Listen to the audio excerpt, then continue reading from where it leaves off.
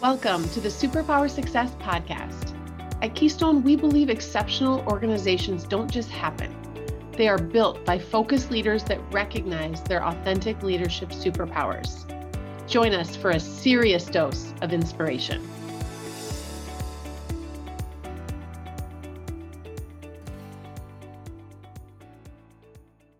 Hey, everybody. Welcome to the Superpower Success Podcast. I am super excited to be here with you today with one of my dearest friends, Jen Tregarthen. She is an advisor at Lockton Companies.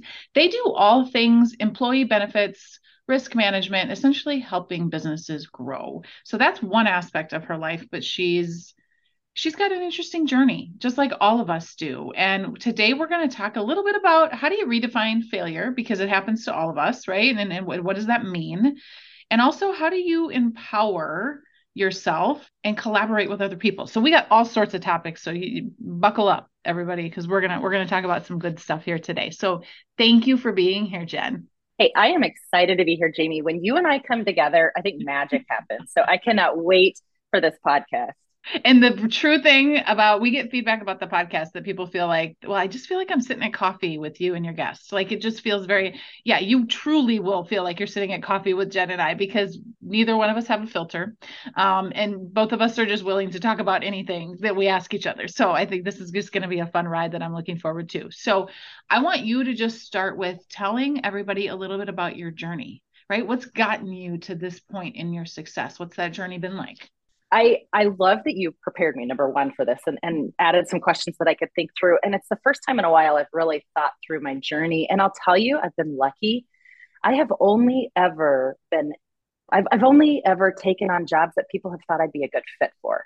And I tried to think about that, like, why did that happen? And what prompted people to think about me? And at the end of the day, I think it was because I spend my life trying to do more good for other people than for myself, meaning I'm curious about them. I I'm interested in knowing what makes people tick, why they make the decisions that they do. What are their goals? What are their hopes? What are their dreams? What are their fears? And are there any ways that the people I know, the tools I have, the resources within my power can help them get to the next level or hit those milestones in life? And I think when you live that way, whether it's intentional or not, people tend to want to see you in a, with your purpose. And so I started off actually and with no intention at all. I joined the military on a whim and I became a behavioral health counselor. That means that I did crisis management, stress management, a lot of debriefings for soldiers, sometimes alcohol and drug dependency or family matters. And then after 4 years of the military, I met my husband, got married. We settled back into my hometown, Oklahoma, went to the University of Oklahoma and got a communications degree. Moved into tourism. I got recruited to work into tourism and loved it. That's such a happy place to be when you're talking about all of the positive aspects of something. And I spent about 5 years there, got recruited to join the University of Oklahoma and the State Natural History Museum on a more scientific level. And that was more about where people come from, how we are, what defines us, who we are as a human, group. And I loved all of it. And then I started to feel complacent. I needed more in my life and I didn't know where that was going to come from. And just at the right opportunity, I was introduced to Lockton and asked if I'd be considered joining it. And I loved the idea of moving from nonprofit and higher education to a private sector where there was less red tape, less no committees or subcommittees, and just the ability to move from point A to point B without any hassle and to just create solutions for people. So that's where I've been for 6 years. I love it. I say I'm in the people business. Right. And it's fascinating to hear people's stories and to almost feel like, even though they're so different, your aspects of your background, it's like puzzle pieces that clicked together for a reason, right? Even the behavioral health, like, I mean, think about the work you do with HR leaders and right. And you need that in order to kind of be able to understand the human psyche, right? And how to help people through issues. Absolutely. And it's surprising how many psychologists actually are in Mm-hmm. sales or in insurance, and especially at Lockton, there's several of them. And it really is, it's about understanding how people make decisions. So, just for the listeners, Jen is probably also one of the most humble people you will ever meet. So, the things she just kind of forgot to include were the fact that she's a Purple Heart recipient, 7 commendation medals or whatever I mean, like, I don't even know. There's a whole list. She was just a notable military veteran winner in the Twin Cities business, like, because of all the work she does to support veterans and causes that are close to her heart. So, sorry, you just kind of left out all of the like kind of other big things that you do, but Well, just thank you. that tells a lot about you as a leader just in general, and how you chose to tell your story. So I appreciate that.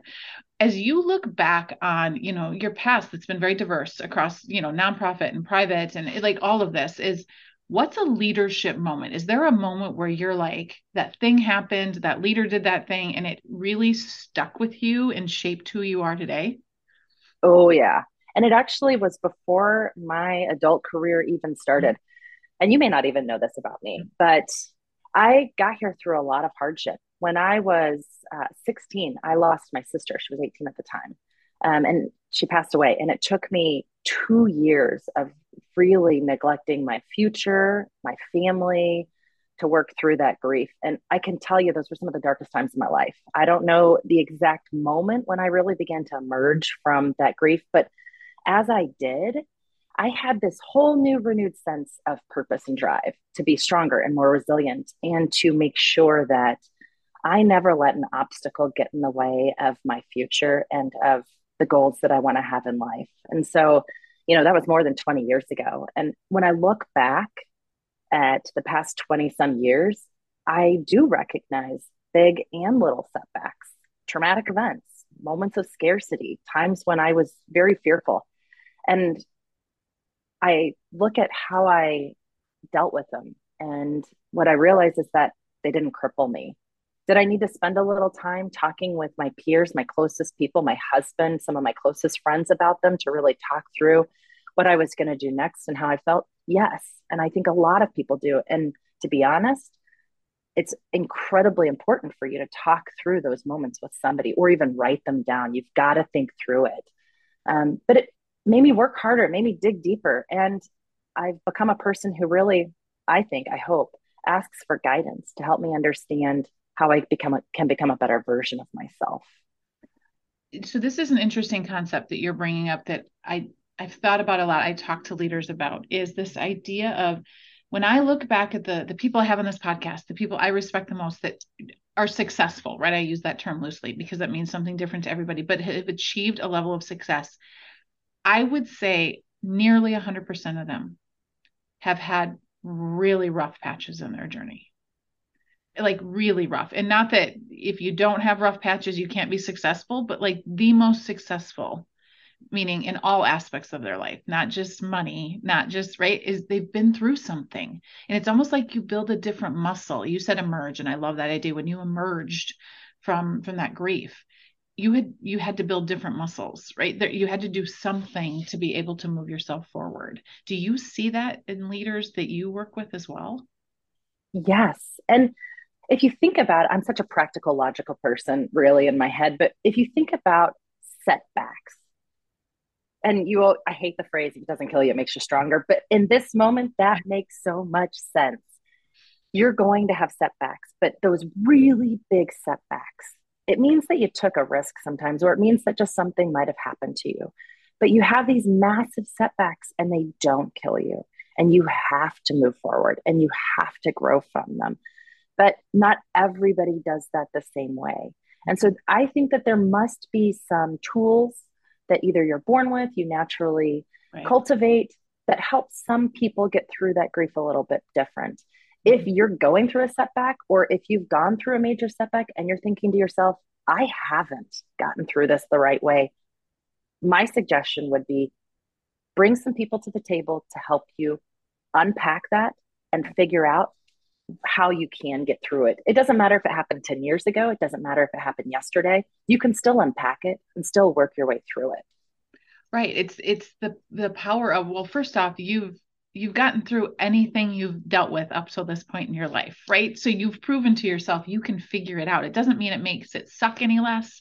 Doesn't mean it doesn't hurt, right? When you're in the moment. But I love that idea of bringing people together because oftentimes, and I have this issue too, I feel like I have to solve it. Like I got to go and just figure it out. And the vulnerability of saying, I need you. In full transparency, this will tell you how Jen is as well and how I operate. It's exactly, we practice what we're preaching here. So a week ago, we were supposed to record this podcast and we got on the call and I was dealing with some crap.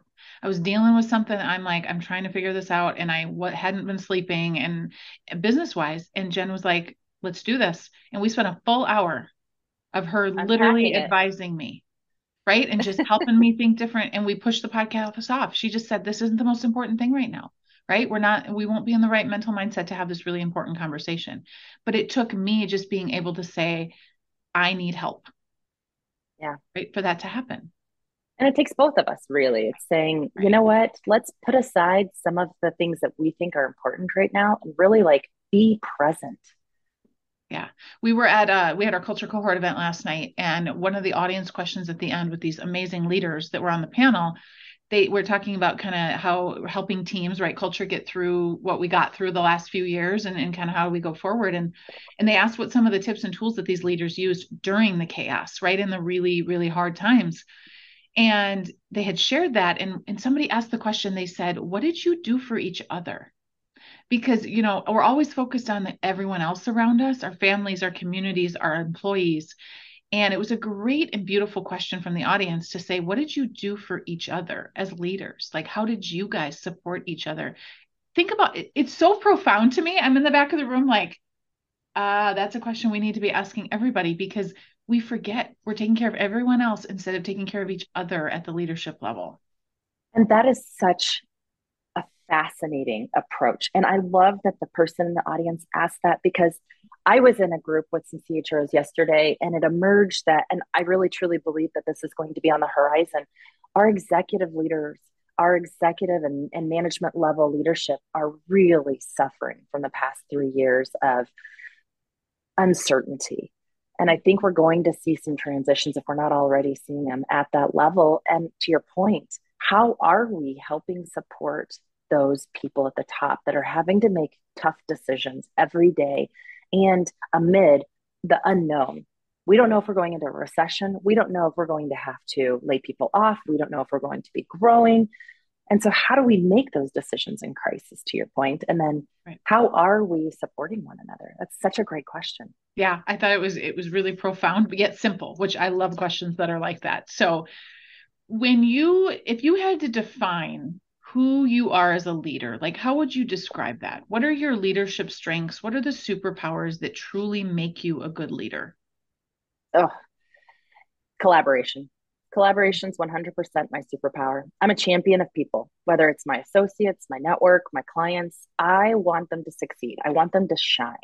My superpower is in having clarity around people's potential and bringing knowledge, people, tools, resources to help them achieve those milestones. I think I mentioned that earlier, and you'll probably see that theme throughout. It's just, I believe high tides raise all ships. And if I can be a part of that, if I can build my community up, if I can build my people up, then I think we'll all do better. Through everything you've said so far, the word that just keeps coming, this underlying theme in my mind is abundance minded. And Mm-hmm. that's probably a way I would describe you best is you see that there's enough opportunity. You see that there's enough of everything for everyone, and you just want to help people achieve that. And you know deep in your heart that if you do those things, you'll have abundance as well. Like you are probably one of the most abundant mindset people that I know. Where does that come from? I suppose it comes from what my values or my priorities are. I always say I'm not financially driven. And when you're in a sales role, being not financially driven is probably pretty rare. I don't know, maybe it's not so rare anymore. I've never been, and I wouldn't even call myself a salesperson. If I'm a salesperson, you wouldn't think it. My goal has always been in life to make my community better. And if my job, if I can align I think it's just, you have to have your eye on your why all the time. My why is make my family, make my community, and make my people better. It is super easy to do that in my job and to keep that line of sight because it's really, truly who I am. Clients, prospects, business partners in the community, you, my family, that's always going to be my why. So it's easy to be abundant when that's just naturally what you really want to do in life. Yeah, I mean, but it's a level of enlightenment, and it brings me to a conversation, and with a leader that they want to move into sales because sales is where they can make more money, right? That's it, which is true, right? Sales typically tends to be the place that there's not as much of a ceiling, and you can kind of do more. But I know they don't want to do sales, right? Like truly in their heart, that's not what they want to do. And my fear for them is their ego, right? Which is I mean, the ego of the money or whatever they want to have, whatever it is. And to me, my fear for them is that they don't have what you're talking about, is the sense of why and purpose, that sales isn't going to solve that for them. The money isn't going to No, solve that for them. you nailed it. Nothing will ever solve for them because they don't know what they're looking for because they're not centered on their why. It took me a very long time to figure I out totally agree. to probably define my why. I Yeah. always knew what I wanted to do in life and why I wanted to do it, but I didn't know how to define the why. I actually had to have help. Right. I've gone to several workshops on how to define the why. So for anybody listening, if you're probably in the same boat, like, what is my why? Don't worry, you're not alone. I Right. was there 5 years ago when everybody was talking about their whys, and I thought, I don't know what my why is. What do I want? And do I want new shoes? Do I want, like, Yeah. no, that's not really what it is. It's what gets you up in the morning. Why do you get up? What drives you? What motivates you? Where do you end up spending a ton of your energy? And when you look up, you've spent 7 hours doing something and didn't even realize it. It felt like it was just 2 minutes, right? Right. Those are your passions. And why do you do that? You need help unpacking that sometimes, and that's okay. But you're right, to your point. I believe that if you're not centered on your why, you're going to continue to do a lot of things that don't bring you joy and don't fill your buckets. And it might take a while for those people to figure that out. And how can we close that gap? How can we make that sooner for them? And what kind of conversations need to be at the table? And are they in a vulnerable place where they're open and their ego is set aside? Right. Sometimes you can't control that part of it. And it's discovered. And I even think with your why, once you start, the way I would, for me, similar journey to you, right? It took a long time, but I was already living it. It just was, I started to recognize the different pieces and the things I was being drawn to that I was already doing so that you could put some words to it. Simon Sinek, who's the father of the why movement, he was on a podcast I listened to, it was a while back. And he said he gets the question all the time, like, I don't think I have a why. And he's like, everyone has a why. The littlest kids, right? The adolescents, everybody has a why already in them. It's the discovering of it. You just haven't put words to it yet. So I say that to leaders to just like, don't worry about it right now. If you don't know exactly how to describe your why, like Jen can, it's there regardless. Just go on a journey of discovery, right? What feels good, like what you're saying, what doesn't, right? Yeah. Who do you want to be around? Who do you not? Doesn't mean they're not nice people, right? But truly start to pay attention. 100%. And I'll tell you, this journey and a lot of my leadership growth has come from my evolution at Lockton. I've never had to be more vulnerable, more open to failure, more open to setbacks in my life.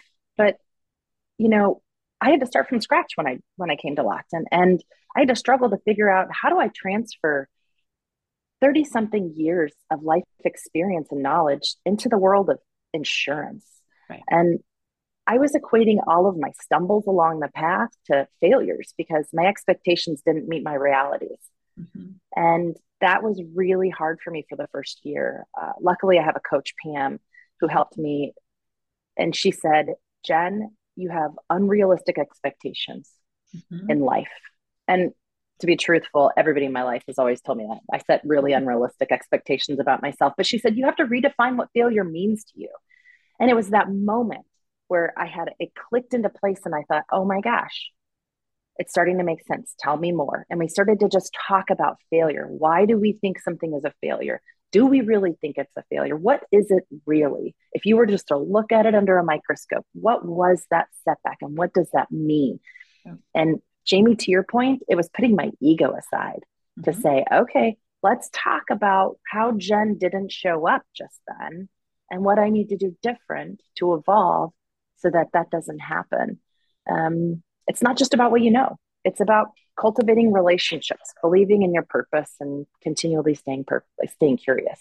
Well, and I think it's what you're saying is right. Redefining that failure. There's a great quote, and I think about it almost every day. And I'm not going to get it exactly right. I don't even know who said it, but something about right. We look at the obstacles in our path as obstacles. What if they're just part of the journey? Oh, I heard you say that the other day and you gave me It's goosebumps. but It's so it's so true. profound. It's like I look at it as like, why is that thing in my way? And so what I've gotten better at, I'm not perfect. I still have my days, as Jen knows. But I look at it and go, what might that be preparing me for? What muscle is that obstacle saying I need to have in order to achieve the next level, right? To get to that next part of the mountain that I'm trying to climb. And when you reframe that to say, this is here for me, instead of it's happening to me, just Mm-hmm. what that does in the in your psyche, right, and how It you takes look the at fear away and it adds that. curiosity. Yeah. And there's a great Stephen King. I'm not really the quote master, but I do love quotes, and for some reason some of them stick with me. But Stephen King is, optimism is a realistic response to failure, or something like that. And he's essentially saying that you stumble and you fall. Optimism is a totally fair approach to the very next moment. You can be Ooh, optimistic right after you fail. I probably massacred it, so somebody Google it. I'm sure I got it wrong. But it's like I like that idea of like, just because it happens doesn't mean we need to stay there. It doesn't need to define who we are. It doesn't mean we're a horrible person, right? We can be optimistic the very next moment. you know, this is going to sound super cheesy, but some of my favorite, I'm a visual person, and I have a 3 minute clip when I'm working out Mhm. that if I have to push myself really hard in my workout and I'm 37 minutes into it and I have to hit that hour and I just need some juice, I Mhm. listen to it. And I won't share it here because some of the language isn't appropriate, but it's all about get back up. Don't quit. Don't You stop. sent this It's to not me. worth it. Yep. I've sent it to you. You It's have my sent. favorite thing in the world. And I listen to it religiously because we always need a reminder to get back up. We need that purpose. We need to say, this is fit for you. You've got more in the tank. Keep going. Right.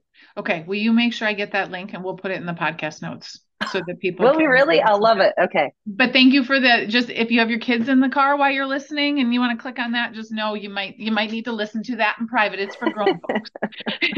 For But adults. it is really motivating. I love that. What's the biggest challenge that you're facing right now? Business, personally, like how are you tackling it? But what's the mountain you're climbing right now? Businesses are evolving. The ripple effect of navigating all these uncertain waters for the past few years, I see that as being something that we as advisors are going to or should already be tackling with our clients, with our community partners. And specifically, I think it's around how our businesses changing the way they're leading, the way that they're supporting their clients, the way they're managing the health of their teams and their cultures of the company and their own personal well being. You mentioned in the beginning of this, how are we taking care of each other? This is a big topic. And I believe that that's the biggest challenge that we're working on helping our clients through. And, it's funny. I love the way Lockton has evolved, especially from their people solutions. We evolved from employee benefits to people solutions recently because, for this point exactly, it's not just about employee benefits. It's not just about total rewards. It's Right. about your culture. It's about diversity and equity. It's about a sense of belonging. It's about wellness, whether it's financial or physical or emotional. It's about your holistic approach to your people. And I really think that that's going to be the biggest challenge and the biggest opportunity over the next few years. Totally. Yeah. What given everything we've talked about, right? This has been a great conversation for leaders that are listening. What's the most important message that you would leave with them, or the thing you want them to think about or do? I think the biggest takeaway I've had in preparing for this conversation was personal homework to dial in my vision for my personal journey so that I can present, and be authentic when I'm helping to build my clients up and my team members. So My advice, or my one thing that I would share with others, is work on yourself intentionally, work on yourself regularly to make sure that you stay on track. And if you need to make adjustments, make them so that you align with your purpose again as you go through life. And also be prepared to pivot. Life is fluid. There are going to be, to your point, obstacles that are going to help you define the next, evolution of who you are, and be ready for those and just be open to it. Right. I love it. I love it. Okay. So before I let you go, we have to kind of do the bonus round, right? So the kind of the fun Oh, question I've been at the listening to end. all of your bonus rounds. I've been trying Yeah. to prepare. I don't Okay. know what you're going to ask. What does ridiculously human mean to you? What does being Oh, ridiculously human mean? I think being ridiculously human is about being your most authentic self. I think it's about not thinking about what the next words that come out of your mouth are going to be. I think it's about laughing out loud and sounding silly. I think it's about being vulnerable, sharing tears with somebody. I think being ridiculously human is when you have no ego at the table and no purpose or intent. I love You're it. just there. That's the world I want to live in, where people can do just be that more. And Me too. And that's why we surround ourselves with people like that. We got to create our advisory council of ourselves. okay, this one you might need to think about. If you could have a billboard that everyone's going to see, right? What would you put on it? Would you put a quote? Would you put it like, what message would you want to fill everybody up with? Live inspired. I love quotes. I have a little dinosaur clipper on my desk, and I have different quotes I circulate through every day. I put a new quote in there. And about 6 months ago, that one popped up: live inspired. And I haven't removed it from my dinosaur yet. So live inspired, live passionately. You don't need an alarm clock in the morning if you live inspired. You wake up every day excited, excited to do something, to make a change, to be a better version of yourself. I don't know. That might sound silly, but that's mine. I love it. What makes you laugh? Oh. What makes me really laugh Hmm. is videos of men getting scared to death and screaming like, really high pitch. Really? I know that that sounds the most silly, but I will sit on Instagram and watch videos of people getting scared. It's the devious part of you. Like, I love that. It is. That's our dark humor at our house. We love to scare one another. And so it's just, every once in a while we'll find a way to just pop out and scare one another. And I just love it. It cracks me up. It's okay. So social media, you can feel how you feel. It's got its downfalls. My daughter and I are constantly texting Instagram reels of like dogs where they're speaking over the dog or the dog's doing something silly and we're like peeing our pants laughing, right? But it's like Yes. sometimes you just need that release. Everyone needs a belly laugh. Oh my gosh, totally. That's my end of the day release. I'll sit there. My husband and I will sit and watch those and just laugh. Yeah. And we laugh to the point of tears. That's such a great value to it. I mean, I don't always love social media, but gosh, people aren't going to want to talk to me after this. They're going to be like, "Oh my gosh, she's going to try to scare me or something." But it is. It's my guilty pleasure. I love to I watch people get scared. That's totally fair. And I learned I didn't know that about you. So I will watch you back now when I'm near you that I'm not getting videoed and you're not creating something for Instagram. Um, Thank you for being here and for being you and just being open to just sharing everything. Anytime, and I'm always open to sharing any ideas that might help other people. And I don't know if this was helpful to other people, but it was so helpful to me. I love collaborating with you, Jamie. You bring something to the table that I don't get elsewhere, and it just fills my bucket. I appreciate it. You Ditto. have been with me through my entire leadership journey, and I attribute a lot of my success to just you being you and sharing your thought leadership with me. So thank you. Well, I appreciate that very much. And I feel the exact same way. And to the listeners, right? Hopefully listening, you can feel that, even though it's a podcast, is this is what all leaders need, is they need their circle of people that they can call that will drop everything and say, let's talk about this and let me help you through it. For your own mental health, for your own happiness. Like, this is what really, really matters. Yes, money's important. We need it to live. Yes, it's important to have things, right, that you like and be able to do things that you want to do. But when it really comes down to it, it's about the human connection that makes your life fulfilling. So I appreciate you being here. I appreciate you being in my life, and I appreciate you sharing this with everybody who's going to listen to this podcast. So thanks again, my love. Thank you. Talk to you later.